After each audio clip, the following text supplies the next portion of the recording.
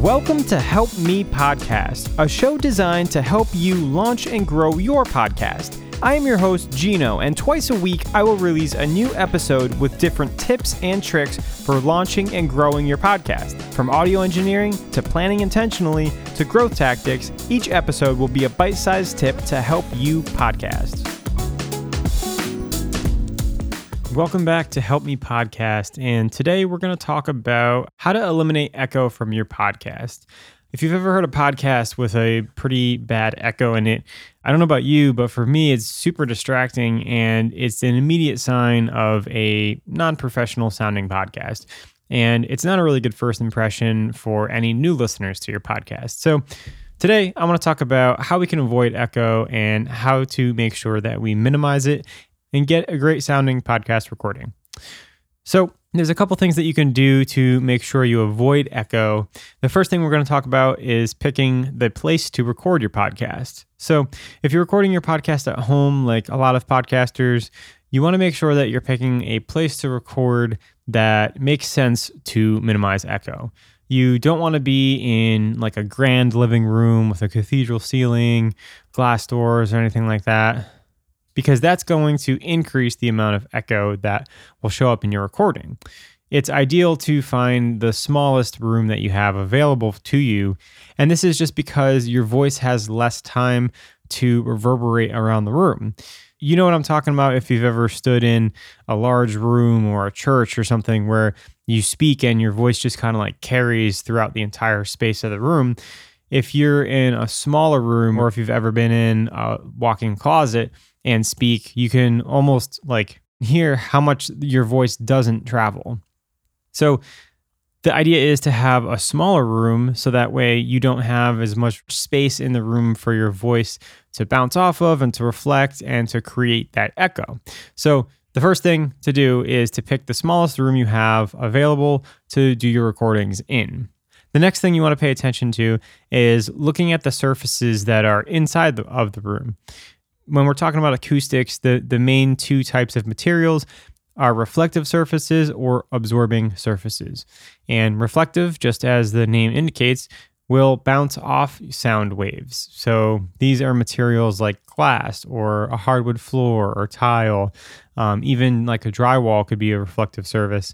And this is something that when you speak, the sound waves from your voice are going to hit these surfaces and bounce right back, which is essentially what is creating that echo. But if you have an absorbing surface, these are things like carpet or clothing or acoustic panels or a bookshelf. These are surfaces that will trap those sound waves and not shoot them back towards you. This is essentially cutting down your echo. So if you're recording in a room that has, say, a big glass slider on one side, you probably don't want to be recording next to that slider. Or if you have to be, maybe you can pull some sort of curtain over the window slider and put, that softer sort of curtain fabric in front of the glass, therefore removing the reflective surface and adding an absorbing one. These are things to think about as far as what is going to contribute to that echo.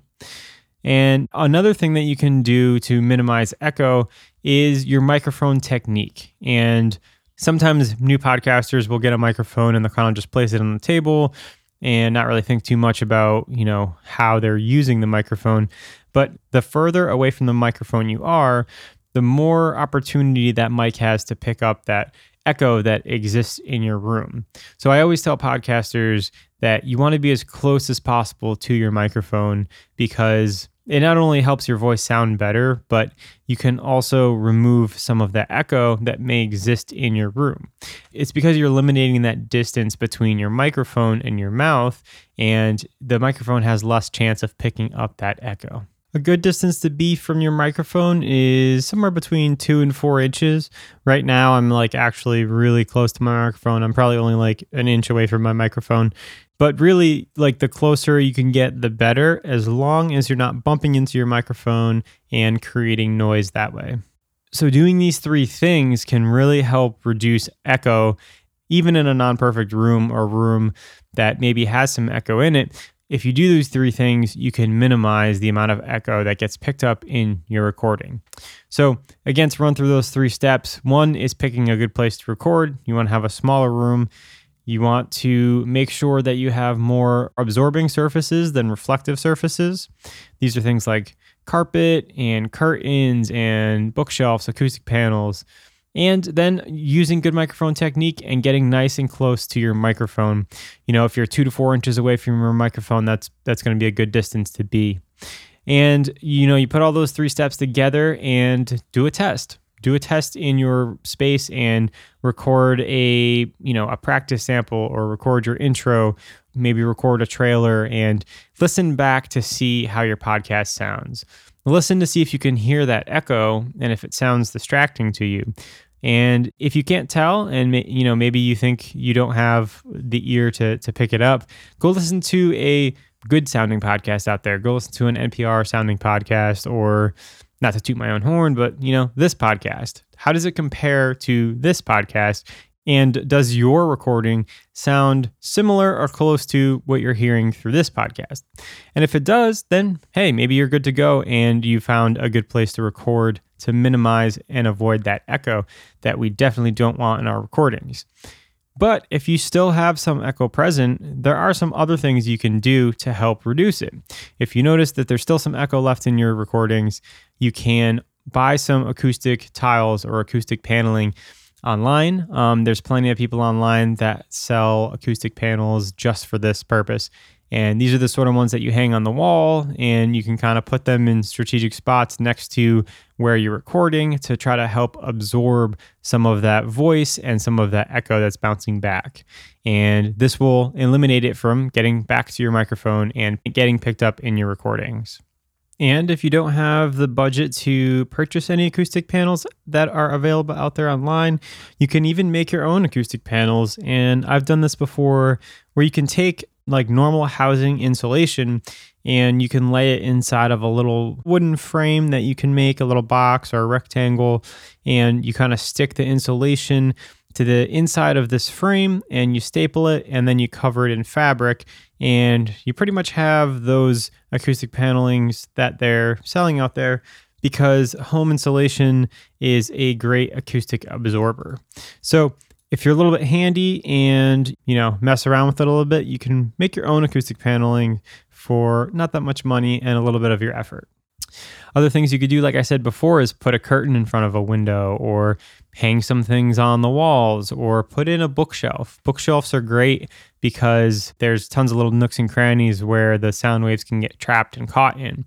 But really, even just putting anything in your room is going to help to reduce the echo, because it's more things that the sound waves have a chance to bounce off of and disperse before getting shot back to your microphone and to where you're recording from. So you can add some of these things to your room to help reduce the echo. And hopefully now you have a nice recording spot where you can record your podcast and not have to worry about that echo. You don't want to distract your listeners. You want them to focus on what you're saying and your content, and not have to think about like, oh, gee, this doesn't really sound very good, and I don't know if I'm going to keep listening to it. You don't want to give them a reason to stop listening because of your audio quality. So I hope that this is helpful, and I hope you can reduce any echo that you have, and I hope that you can get a great sounding podcast recording. I'll see you next time. We've reached the end of the episode, and if you enjoyed this podcast or you got something from it, you might be interested in my weekly newsletter that I send out every Monday morning, full of podcasting tips, tricks, and news. So if you like this show, you might like this newsletter. To sign up, just go to the show notes and click the link. Thanks for listening, and happy podcasting.